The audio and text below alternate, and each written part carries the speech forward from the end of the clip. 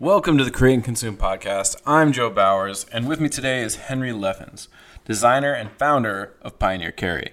I plan on asking Henry some questions about his brand, what it's like to transition from being a designer to being a business owner, and to get some of the insights that come from his work experience, which include working in the outdoor industry, to then working in the elite design studio of IDEO, being a menswear designer at Levi's, and finally, starting his own business, Pioneer Carry.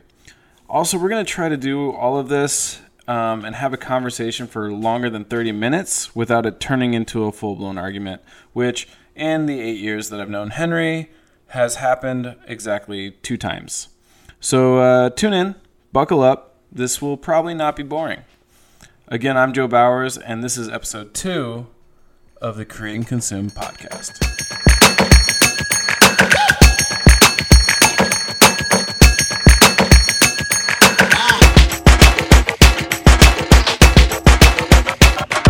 Welcome, Henry. Glad to be here. Henry Lefens and I go way back, all the way to school. In fact, we've shared some jobs. We've done a lot of things together, but right now Henry is running his brand, Pioneer Carry, out of Chicago. Correct or incorrect? A mix of San Francisco and Chicago. All over the place. All over. I'm in San Francisco currently. So Henry is currently in San Francisco running his business. And we decided to connect and to do this. What would you say? I mean, do you have I don't know. Tell me about your brand. Tell me about what you're currently working on, as much as you can say. Well, there's nothing confidential. Okay, I can make it a whole advertisement if you like to. Yeah, do your elevator pitch. Why should we give a shit about Pioneer Carry? Well, so Pioneer Carry is essentially a wallet brand that uses technical materials to create what we call the future of carry. So the concept being leather's been around for generations. There's been a lot of advancements in material science. Even in the last 10 or even 20 years, things that compare or even are better than leather in certain use cases. Yeah. A lot of them I picked up in previous career working in climbing equipment, and I put them to use in the wallet format. Mm-hmm. And it's mostly for people who are active and are doing things that are more demanding than, say, leather would take, and who wear things that are mostly synthetic, and our wallets are really high-end synthetic material. So the idea is, say you're a cyclist and you wear a full synthetic kit from Rafa and it costs you hundreds of dollars, and right. Your bike costs $10,000, and your shoes, the whole deal. And then you've got this leather wallet that your grandpappy had. Yeah. This is sort of kind of to update that kind of last remaining thing that hasn't been updated. I mean, your watch is now an Apple Watch. Right. You're wearing Flyknit shoes in the streets, and now this is kind of the wallet to kind of connect the dots. Yeah, I think that's actually a really interesting thing, because I think it is. There's a lot of kind of absurd moments that we have that in modern society. Guys in these full suits they're wearing suits, but then the Apple Watch, Cordovan shoes, and then they're wearing a Dakine backpack with their suit. And it's just kind of a bizarre fit. But yeah, I like the fact that you're offering a wallet that does more fit that lifestyle, and is totally makes more sense at this point with the modern technology than leather. And yeah, it's not just the lifestyle, which was originally a big part of it. It's not just the technology that it exists. The function. There is actually real function, and after launching the whole thing, we're finding that definitely the cyclists, I used to design Levi's commuter, which is cyclist stuff, they get it right away. I mean, right. When they get the gear, they understand it. So it's and we've had people just rave about, my thing gets too soggy, my leather gets too soggy commuting to work, so it's real mixed with, it's very also designy and which is the perfect balance. And I think if anybody wants to look at your stuff, where should they go? PioneerCarry.com. Do you have an Instagram? Pioneer Instagram? Pioneer Carry Instagram. All right. At Pioneer Carry. Our hashtag is Future Carry. Future Carry.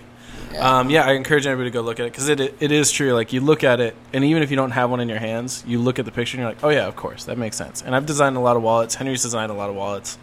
I think I've honestly designed hundreds of wallets at this point. Pioneer Carry does make sense. And when you see it, it clicks. But especially if you've ever held one in your hands or you've tried to play with it. That's the problem with DTC. The feel direct in your consumer. hands. We've had quite a few people email us kind of saying like, oh, dude, how are you ever going to make it? Because the feeling in the hand felt so good, but I just took a risk. Yeah, especially when you first, my first experience with Pioneer Carry was like one of the earliest prototypes, early days. Years ago. But you feel in the hands without cards in it, and it's like, what is this? It's almost so light and so immaterial because it's so thin that you're like, I don't know what this is or whatever. And then as soon as you put your cards in it or your cash, it's just got such a good hand feel and it just immediately makes sense. And you're like, why are wallets anything more than this? But yeah, it's a good quality product. It's definitely been the focal point of a lot of material conversations. Again, going back to that, like leather versus new synthetics. Which, I don't know, it's a really entertaining conversation, but it's interesting how much we fetishize these old materials, like metal and leather. And they are certainly good for certain things, but I remember a conversation having with you about even just, like, climbing hardware with, like, metal. Like, still, there's, like, consumers that are just, like, diehard fans of metal when plastic has overtaken metal and certain material qualities so much, and it's so hard to educate the consumer past that point. Mm-hmm. And leather is another one of those things. Yeah, and I think the timing is kind of perfect for Pioneer Carry because of the Lululemons and the Flyknit this and that and everything that people, even 10 years ago it would have been a harder sell.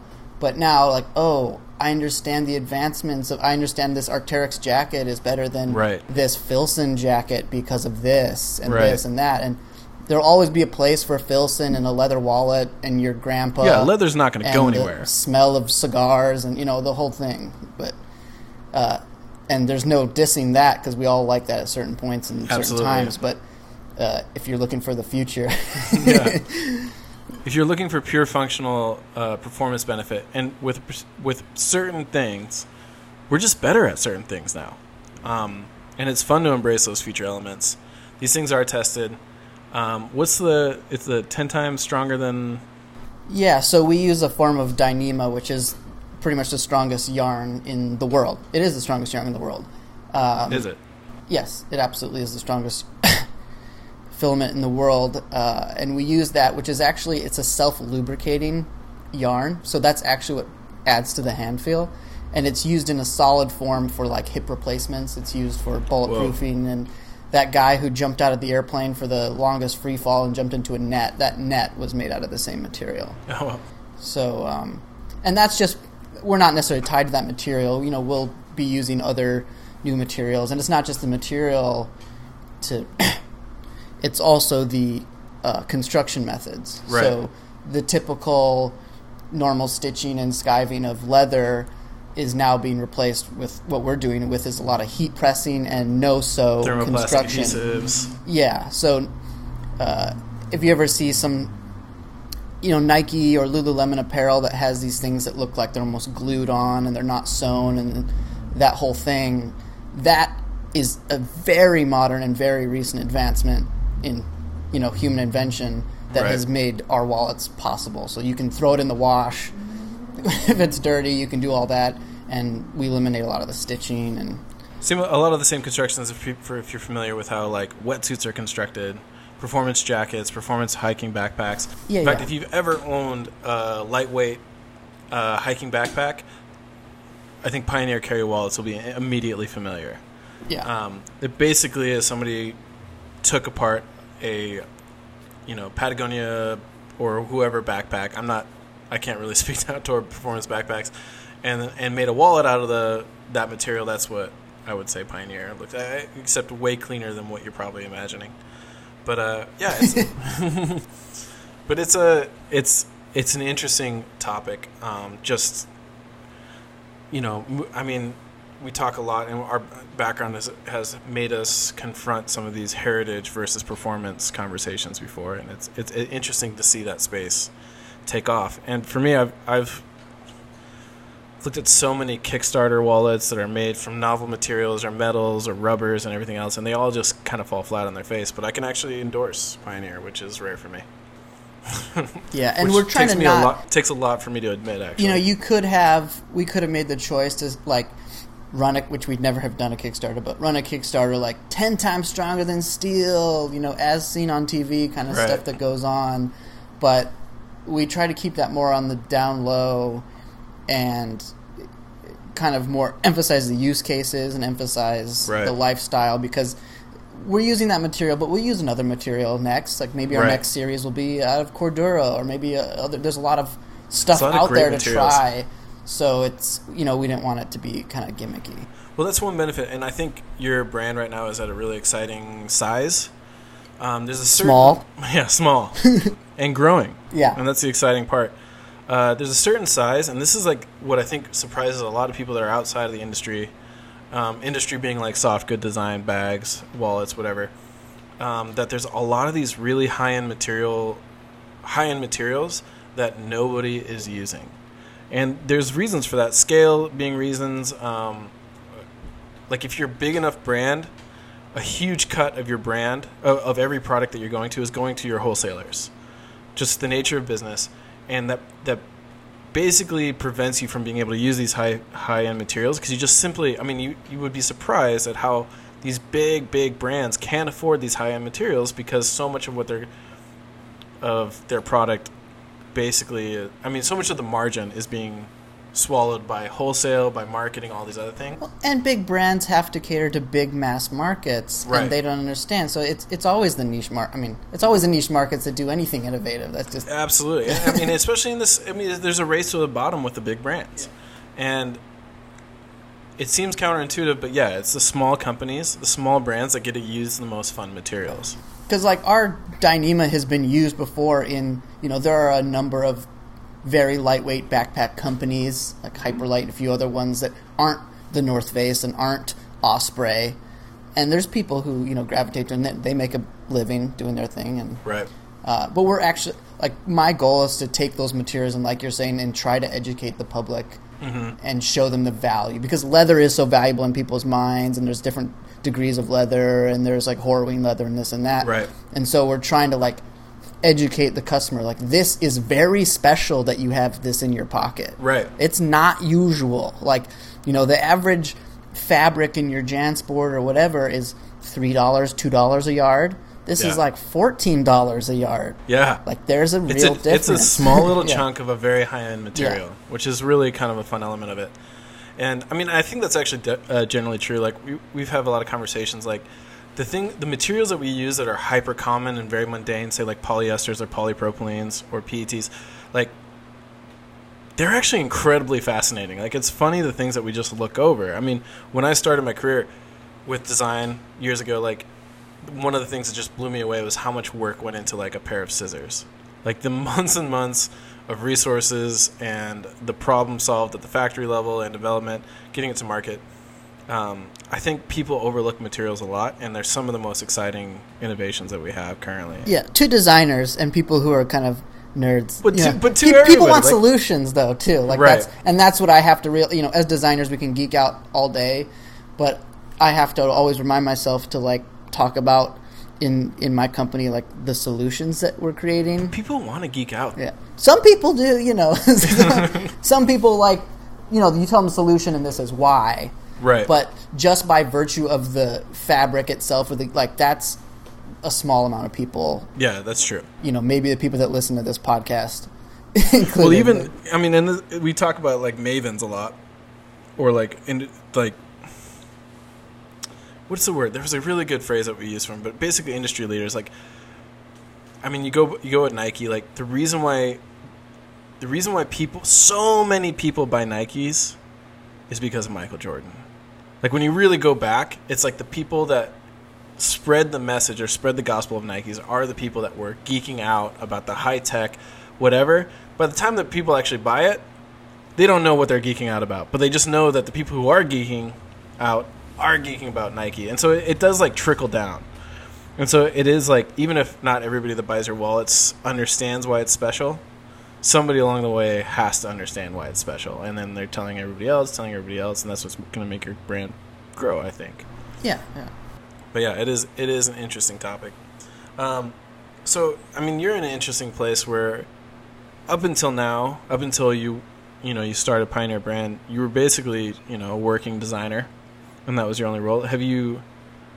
Has the adjustment from being a designer to a business owner been a painful transition? A fun transition?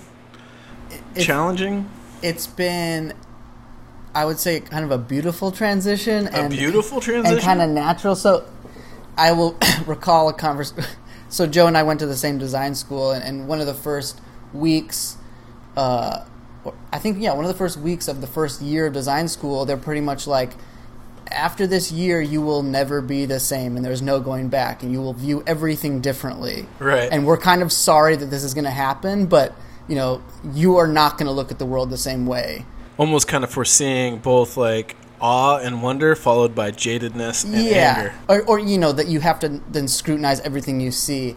That morphosis that happened in first year design school, that exact same thing has happened to me this year, to where learning business, I never can look at everything the same. I can't even imagine my life prior to the learnings that I've had in the last 8 months that we've been doing Pioneer. Officially, I mean, Pioneer's been in the works. Pioneer's been incubating for a long time. But it has not been a business entrepreneurship venture until the last 8 months. Wow. And so, give me some examples. Because, interesting. We actually worked at the same brand for a while. And as a working designer, you're always having those conversations. It's kind of a design versus business conversation almost at every meeting, and there's compromises that have to be made to accommodate the business. And it's just kind of a battle to find out which of those compromises are acceptable, which ones are actually going to be undermining the brand or undermining design, undermining the user's experience. It's a lot of discussions between short-term gains versus long-term impact on the brand. Do you think going back that you'd be confronting those conversations differently? What do you mean I'd be confronting those? Do you think that you would sympathize more with the business side of those discussions? I kind of always think I did kind of sympathize. No, I could totally see that. Probably more than a lot of industrial designers. Yeah. I think I was less of a purist idealist. I could...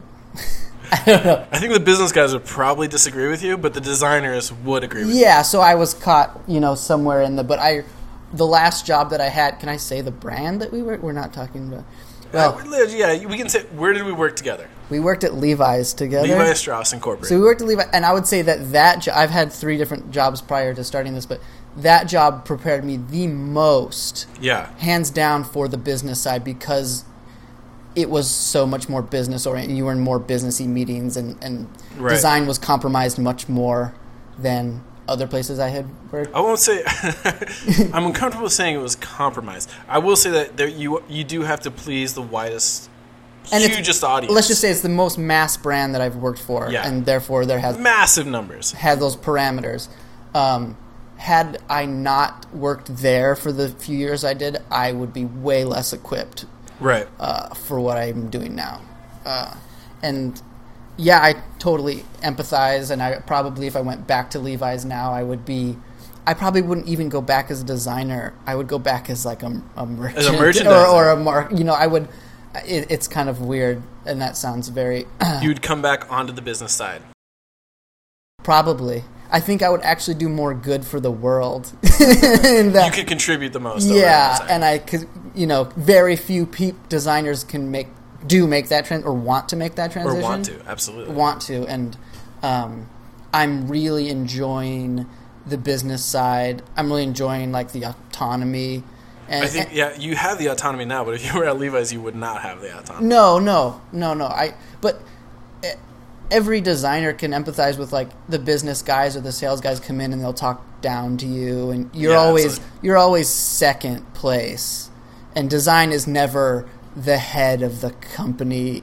Yeah, I think that's true. I mean, even though that right now I think designers are enjoying, thanks to Apple, and there's a design movement that happened. They're doing well, better than they were. Absolutely.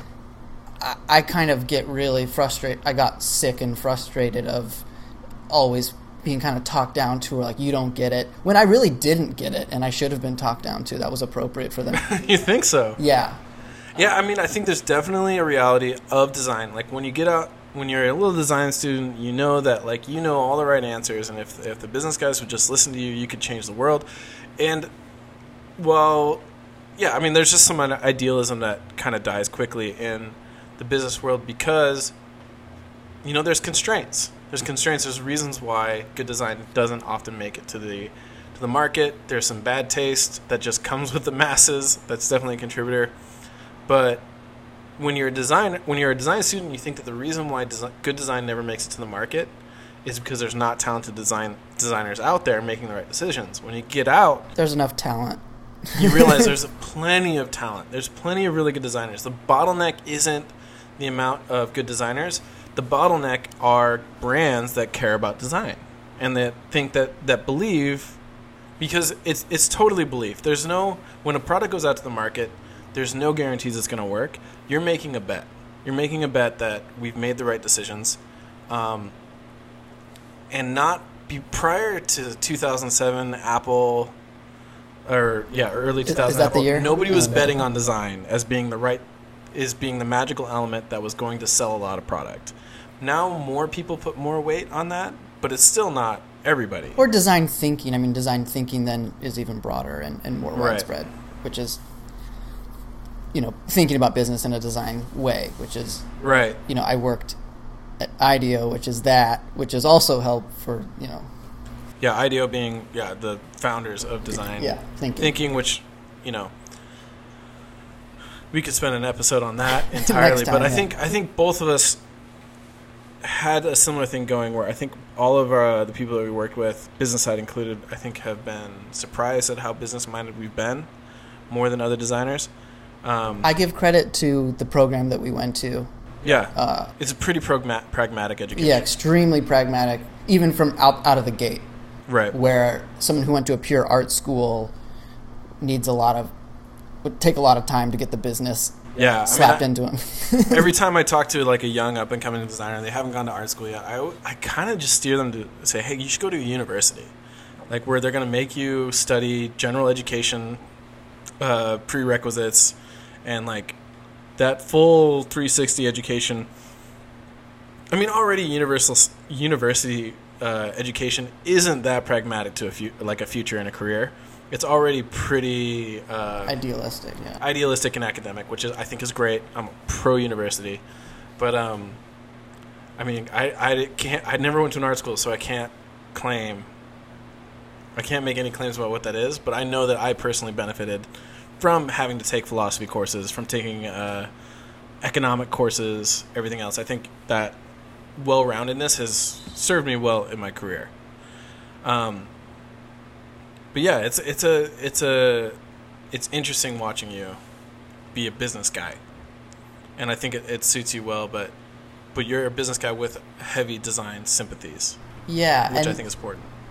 Yeah, and those sympathies kind of get in check or get more like realistic, I guess. Yeah. Nowadays, I always thought that my favorite brands were just like these absolutely non-sold out brands that just did everything exactly the way they wanted, and like it was almost like an art form, like my favorite lifestyle brands or whatever. And the more that I have to investigate and scrutinize every little detail of what they do on their site or social media or this and that, I realize no, they're not. The only way they can survive is to actually be really business oriented. Right. And so, I mean, even we were redesigning part of the website, and our checkout button was like, I thought, oh, how cool and like idealistic for the checkout button to just kind of blend in with the rest of the page, and like, oh, it's just going to match our kind of black and gray aesthetic, and it's just going to be like a black outlined rectangle, thinking that's like the, right. I'm not going to have some big like Amazon looking checkout button.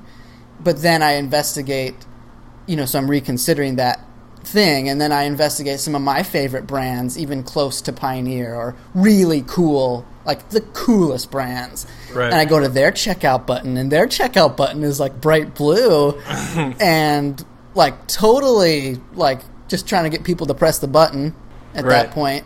And so I'm like, oh, well, they really thought about this in a logistical, businessy way, and they sacrificed a little bit of this aesthetic on that page, and then I learned something, and then I make my button blue or whatever. Orange is the... Well, and I think a lot of design, because I think anybody who has spent any time being a professional designer or a professional businessman for that matter knows that there's a spectrum. And there's a spectrum between like the pure aesthetic ideal, let's say the checkout button that is completely harmonious with its environment so that it blends in. That's like the design ideal. And then on the other opposite end of the spectrum is the checkout button with flame shooting out of it and blinking as a GIF. And like, you have to trade off, because if you do the flaming, blinking GIF checkout button, if that doesn't fit out with your brand, maybe you are a blinking checkout button kind of brand. But if you're not, that's going to make people think less of your brand. And so there's long-term versus short-term. Over the short-term, you're going to get a lot of clicks because that shit works.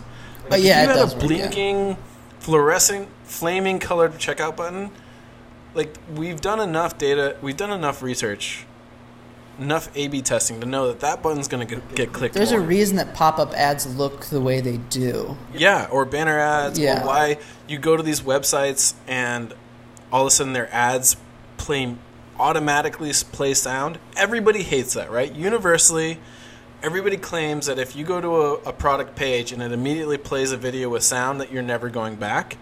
But here's the problem. If I've personally done A/B testing on that exact question, and you get more sales if you have an automatic, loud playing video. So these are the things that you have to weigh. It's like there's short-term gains versus long-term benefit to your brand, and you can't shortchange the long-term benefit of your brand for these short-term gains. But there's no science. It's a question of how much can we. And I'm also starting to realize, like, some of those things I held so strongly as an aesthetic thing, I realize, like, don't really matter. They don't really matter to me or anyone else. Like, well, now they don't matter to me, but, like, I thought they mattered to me. They don't matter to anyone. And so, like, just give it up and just do the convention in that one little respect. Yeah. And don't fight it for You say that, but, like, I know you. And I know that, like, there's very few people that care as much about the details as you. So it sounds like, to people listening, it sounds like, oh, this guy doesn't give a shit. But I happen to know that, like, compared to, like, 98% of the world, you actually really do. But this is the detail-oriented guy realizing that there's a reasonable level. Yeah, and I'm the guy who switched my checkout button to blue just recently. Yeah, and that was like a big leap for you. Yeah. It was a huge leap, a huge compromise. A lot of that came in when we redesigned the website just recently for we're launching new stuff or whatever, so we kind of revisit everything, and I'm looking at what the competitors do, and I'm like, there's such reason for why they're doing it, functional reason, and, I really should do this. Yeah. And it's not going to sacrifice anything.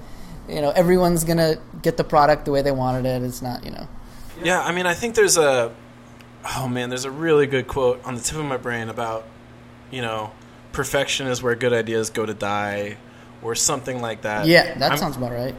Yeah, maybe you know what? Perfection is where good ideas go to die. Yeah. Joe Bowers said that. Well, we're going to attribute that quote to me. But I don't know who said it. Somebody listening probably knows. But I think that there's definitely, the older I get, the more I learn to care about the final product, but don't be precious about it in the process. And here's the secret. It's always process.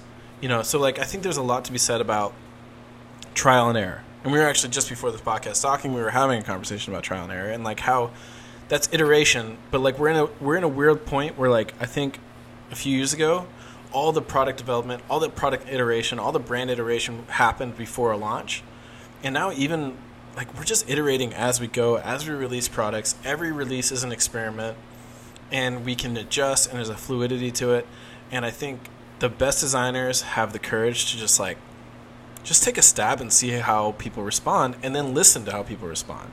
And we have those feedback loops now. That's been super exciting for us because now we've had, we had a few friends and family field testers prior to launch.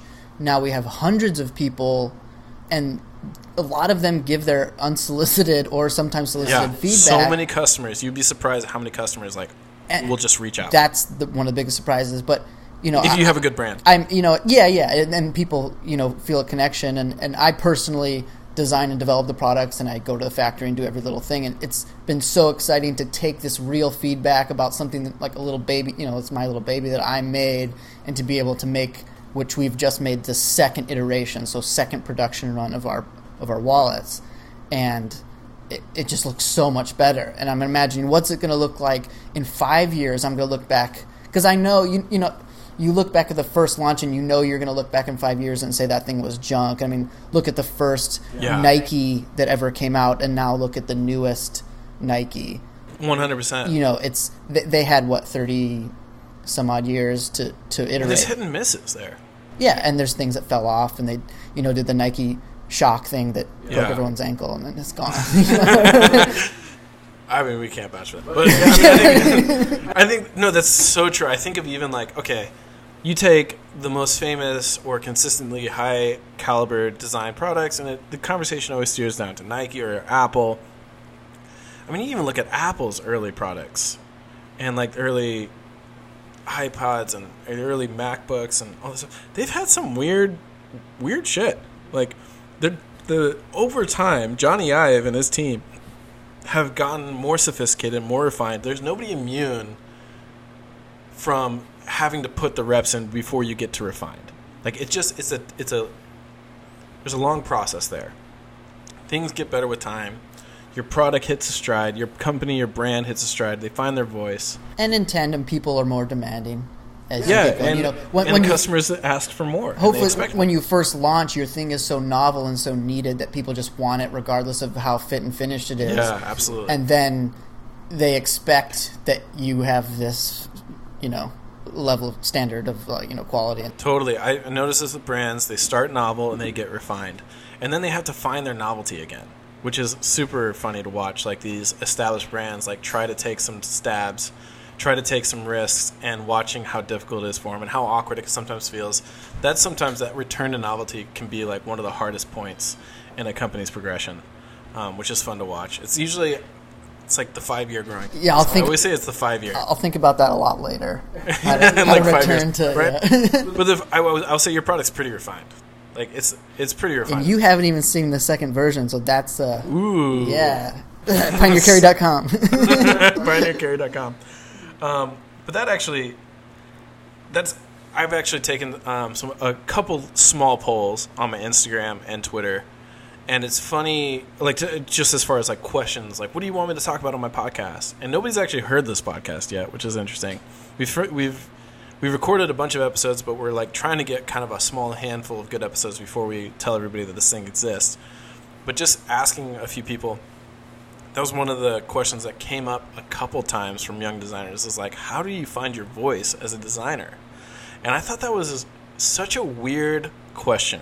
So that was so weird to me too, and I recently just watched the Virgil Abloh talks to Harvard Design School. Oh yeah, and yeah. His whole thing was you seen that? No, I've been meaning to watch it. Oh, so his whole thing was about finding your voice and finding your I bet that's where that question style comes and from. your thing, Yeah. and he talks about that, and I've never thought about that in my life. Right? But my dad will always look at my designs and be like, "Oh, that's totally you." Oh yeah, 100%. Yeah, so and you even say that about my stuff. I totally know your voice. Yeah, but I don't, and I never, no one, Virgil Abloh is a art designer, fashion. Totally. And so he has to stick to his shtick, just like there's a Karam Rashid is a swoopy things, and, Yes. Dieter Rams is rectangles and circles things. Yeah, soft rectangles. I mean, that was a crude way of explaining Dieter Rams, but. Yeah. You're going to piss off a lot of people by talking shit on the god of design. So industrial design. So ignorant sounding. But I never thought, as a commercial designer and not kind of a superstar, I never even thought of that voice. And what's the value of that even? If I went to go work at the North Face tomorrow or Apple, what is my voice? They don't even want my voice. They want the brand's voice. And that's part of the reason why I actually never wanted to work at Arc'teryx, because I thought that their voice was so already defined. Yeah. And I was used to be working... And that's not a bad thing. A competitor. No, I used to be working for a competitor of Arc'teryx, which is why I considered this. And I thought, well, I just have to step in line really strong. And I even know some designers who had the opportunity to go to Apple who chose not to for similar reasons. Yeah. And so... Virgil Abloh is speaking about that from a very particular place, which is not where I'm at. Yeah, he's what I would call a signature author. Yeah, that's a good word. Where his fingerprint, he is being hired or he is being bought because his fingerprint is on it. He is his own brand. And working in a corporate environment, they're not always going to want your voice. So your ability to speak to the customer in the language the brand is already established is going to be what makes you valuable. But again, all these brands do often have a need to return to novelty where they need a fresh voice. And like those are like, if you can find a brand that's like trying to do that and get in there at that moment. And you are the design director. And you're the design director. Or the design director likes your voice and wants to hear what you have to say. But like, yeah, I mean, I think it's for us, both of us being pragmatic, commercial designers, our voice is not something that gets factored in, or we never even think about it. Because like there's a spectrum again of art to design, and like your voice matters in art. And illustration even. An illustration, well, that's art. Yeah. You know? Well, you can say, yeah. It is. I mean, illustration is commercial art. Yeah, but they definitely have an instant signature, especially because it's often like actually with their physical pen, and you can see it instantly, or you know. Well, for me, I'm just like wondering if the fact that question keeps coming up is like an indication of where design is at right now.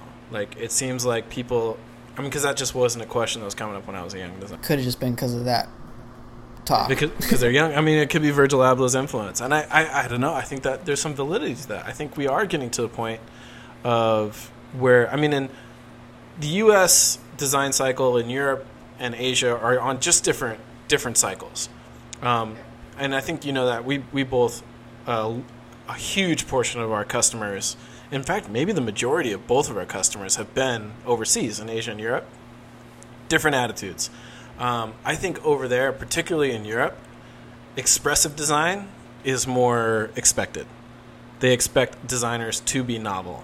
Italian especially. Yeah. In the U.S., I think maybe we're growing into that. Maybe it's like we got to this point where Apple, we're stripped of expressive nature, stripped of like 100% pragmatic and elegant and beautiful has been done. And like I think about this a lot. Like I remember specifically actually years ago, we were walking through Best Buy. Do you remember this? I don't know until you tell the story. Yeah, so we were walking to Best Buy and we were just like ripping on all the bad design in Best Buy. Anyone can be a critic. Yeah, anybody can be a critic. And when you're a young designer, you're very dismissive. Yeah. And because you're just seeing things for the first time, and you're realizing how bad things are for the first time because your eyes have been open once you get a little bit of education about design. And also, things were just really bad back then. Like I remember the shit that we were looking at. It was all laser etched paisleys on a laptop. Truly, yeah. Yeah, it was really bad. Now I walk through Targets and Best Buys. Things are pretty good. Things have gotten a lot better. Like, even with my critical eye, I haven't gotten less cynical. And if anything, I've gotten more cynical. And things have improved. And so I wonder, and I've started to wonder what is the contribution that designers can make, or what the contribution that I can even make in this climate where things are actually pretty good. That's like when both of us went to Japan for one of the first times. That's the follow-up story. Us in Japan. Yeah. And we're looking and we're intimidated. And we're kind of like, well, there's no reason for us to exist. Yeah, why do we exist? Figured it out. Like, we felt like we were, yeah. That's also kind of us having a very highfalutin, that's a whole conversation about, like, how important is design in the grand scheme of things. Like, because when I was a student, I thought design was going to save the world, literally. Right. Now I realize, everything has its place. Marketing has its place. Sales has its place. And, absolutely. And design is not the answer to everything. Bullshit. Which I thought it was, but design is not the answer to everything. I think I will say the principles of design are the answer to everything? Well, the principles just being, the principles of design, as I see them, is just making deliberate, intelligent, rational decisions about every problem. And it's an approach that is kind of holistic, that I think when applied to sales and applied to marketing has equally... Yeah, so that's design thinking then. I wouldn't say it's design thinking. I mean, design thinking is a very specific thing. But yeah, you're right. At the end of the day, aesthetics will not save us or get us to the moon. Right, good aesthetics are not to Mars. Sorry, Elon. good aesthetics are not everything, but like there is aesthetics in engineering. There is aesthetics, and that gets pretty high-minded and pretty philosophical. But I think the truth is, I think design has gotten to the point in America where it's kind of gotten to this point where they're all trying to be Dieter Rams. They're all trying to be Apple. They're all trying. They're not succeeding, all of them. There's still a lot of bad design out there. But I think it is time for us to think about what's next. And I think a little bit of rockstar energy. Oh man, I already regret saying that. But like a little bit of like expressiveness, a little bit of artistic risk taking with design. We might be primed for that. Perhaps as you know, you see the marketplace getting more segmented because of DTC, direct to consumer stuff, so everyone can choose their own little bubbles of sources of influence, and so therefore the Virgil Abloh does perfect for the hypebeast or the this, right. Whereas the guy who works in finance has no idea. It's never been a better time to hit a niche. Yes, so you can do niche. Scale is small now. So if you can have millions of little rock stars in every little niche. There's right. the guy who works in Speaking to finance all the little tiny tribes. That wears Patagonia vests. There's the guy who's a hype beast who works blah blah blah. Yeah, and I mean, I think that's actually. I mean, that's why things are. I don't know what the word I'm looking for, but I think there's at a certain scale, at a certain large scale, you have to hit everybody. It's got to be a really catchy, feel good hit to hit that scale, to sell to 300,000 people, to make that product worthwhile. That's been how things have been done. You have to sell 300,000 to make anything. Now we're getting to the point where, like, you know, if you have 1,000 customers, you can, like, you hear cha-ching. You know, like that is, you can have 1,000 customers and succeed, and that allows you to be more expressive. That allows you to be more unique. And so maybe that's the direction things are going. Maybe it gets to the point where not having a voice means you're not going to succeed as a designer. I like the idea of having throughout your career as a designer to have multiple voices. Yeah. Different times, like I think of even just the obvious of like Frank Lloyd Wright. He's like dabbling in prairies, you know, he creates prairie style, right. But then he also goes off and does crazy kind of like Mesoamerican, kind of like Mexican influence with cement. Yeah. And he goes off and does this and he does that, and the principles are the same, but the voice is very different. Only right. if you really know him can you tell. And, how nice would that be? There will be a time when Virgil Abloh, in a very short time, where that stuff will not resonate, and he will either have to you know, go in the background or right. become something else. And well, I think Virgil is a great example of somebody who is constantly evolving. Like, I mean, and the funny thing is, like with fashion, with any product any physical product, like there's a delay between your mindset and what's on the shelves, because like you're constantly making things like 2 years in advance. I think actually you're pretty quick. Like Pioneer, what is developing, it goes right to the shelves as soon as you're done thinking about it. Yeah, almost too quickly. So right. You know, the average, you know, kind of concept to on the shelves is 2 years. At say a lot of places we worked, some place like fashion, a lot of more fast fashion, and that's worth re-emphasizing. If you don't work in products, like most of the designers right now are working towards like fall of 2019 products at the earliest. That's like where everybody's mindset is currently. If you work at H&M or Zara, it's accelerated. It's a little bit faster. And if you work like at Pioneer Carry, there's just two of us. It's really fast. Yeah. You know, I haven't really. It's probably 6 months. Right. You know, we launched. We started to see that we needed to switch some things, and people were asking for these other things. And it's only been 8 months, and we're launching a new thing right now. So it really was like a 6 month, which is, you can't do that with super complicated product like a shoe, like a car or a wheelchair or something. You know, but you can do it with a wallet. With a wallet, yeah. I mean, but I'm seeing like the stuff that Virgil's working on, and I get the sense from being. I mean, I can't say that I know Virgil. I can't say he knows me, but like working in close proximity with him, I got the sense that like the stuff that is hitting shelves now, he's past. He's like already on to the next, and his mindset's in a different place than what people are experiencing now of his products. And I think, I mean, it's adapt or die. That's really like the climate that we're in. And he even talks about that, and he has all his like other design director buddy friend. He's got a whole posse of people, and he handpicks people off of Instagram, young kids that are doing things. So he keeps it fresh. And same with like the Godfather Kanye. He also has that same sort of thing. Yeah, they understand the need to got, keep it fresh. Yeah, so. they got staying fresh. And that's also fashion. We're getting into it's fashion design, industrial design. But that's like I think the point that we're actually making is that the line between tech and fashion has to disappear a little bit. It has to disappear, and it's like I am a designer in San Francisco, so working for a fashion brand. So I see the tension between those two worlds. Tech has to evolve into a fashion mindset to survive, and they're currently trying, and it's actually hilarious to watch. Go to CES. There's a lot of go to CES and see the visual gap between those two things. But culturally, socially, we are demanding that gap closes. Absolutely, yeah. That could be a whole 5 episodes. So yeah. Yeah, that could be. I mean, that honestly, the DNA of this podcast are very much right at the square cross section of those two industries. Like tech and fashion need to coalesce. And they are just having the hardest time doing that right now. And which makes it actually a really fun time.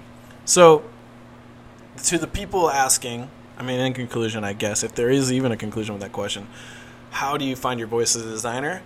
I don't think me or Henry can answer that question. I think you just keep designing, keep being authentic. I think, honestly, and this actually goes to the last episode I recorded, you don't have a choice in the matter. You keep designing stuff, your voice will show up, even if you don't want it to.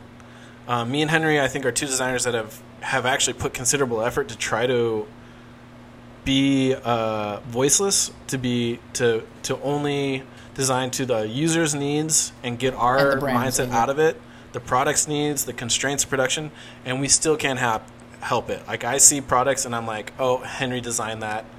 A mile away, I can tell that Henry designed that, and I think vice versa. You can see the presence of my voice. Your voice is going to show up. Don't worry about that. Just worry about designing the best things that you can. But I think the conclusion of this discussion is that your voice is probably going to matter more than ever. There is that gap between art and design that there seems to be an appetite. People want things that are expressive. People want things that are a little bit more fashion than they are just pure tech. To add to that just quickly, I think a lot of my voice, and I've seen this in other people, a lot of my voice has a lot to do with the very first brand I worked for. What do you think? And, it's kind of like you're nurtured as a little kid and you do everything your parents, Yeah. And so, fresh out the gate of design school, I went to work for kind of an outdoor Black Diamond equipment. And Pioneer Carry is very... it seems very similar to me, to that, and that's when you're still in very formative years and your mentors there are telling you that this is good and this is bad and a certain aesthetic, even colors. Like, I didn't learn much about color in school, and it wasn't until I was in the outdoor industry that I'm learning about color, and so that color is very outdoor industry. I've never seen any other designer obsess over color like you, though. Oh, well, it's because I'm partially colorblind. You're insecure. You're like, this is a gap, and so you put a lot of reps into the color because. And I did not learn any color in school. And going into fashion, like running a fashion line at Levi's, that was a huge. That I spent way too much obsessing over how wrong I was, and I had, I have some color blindness and.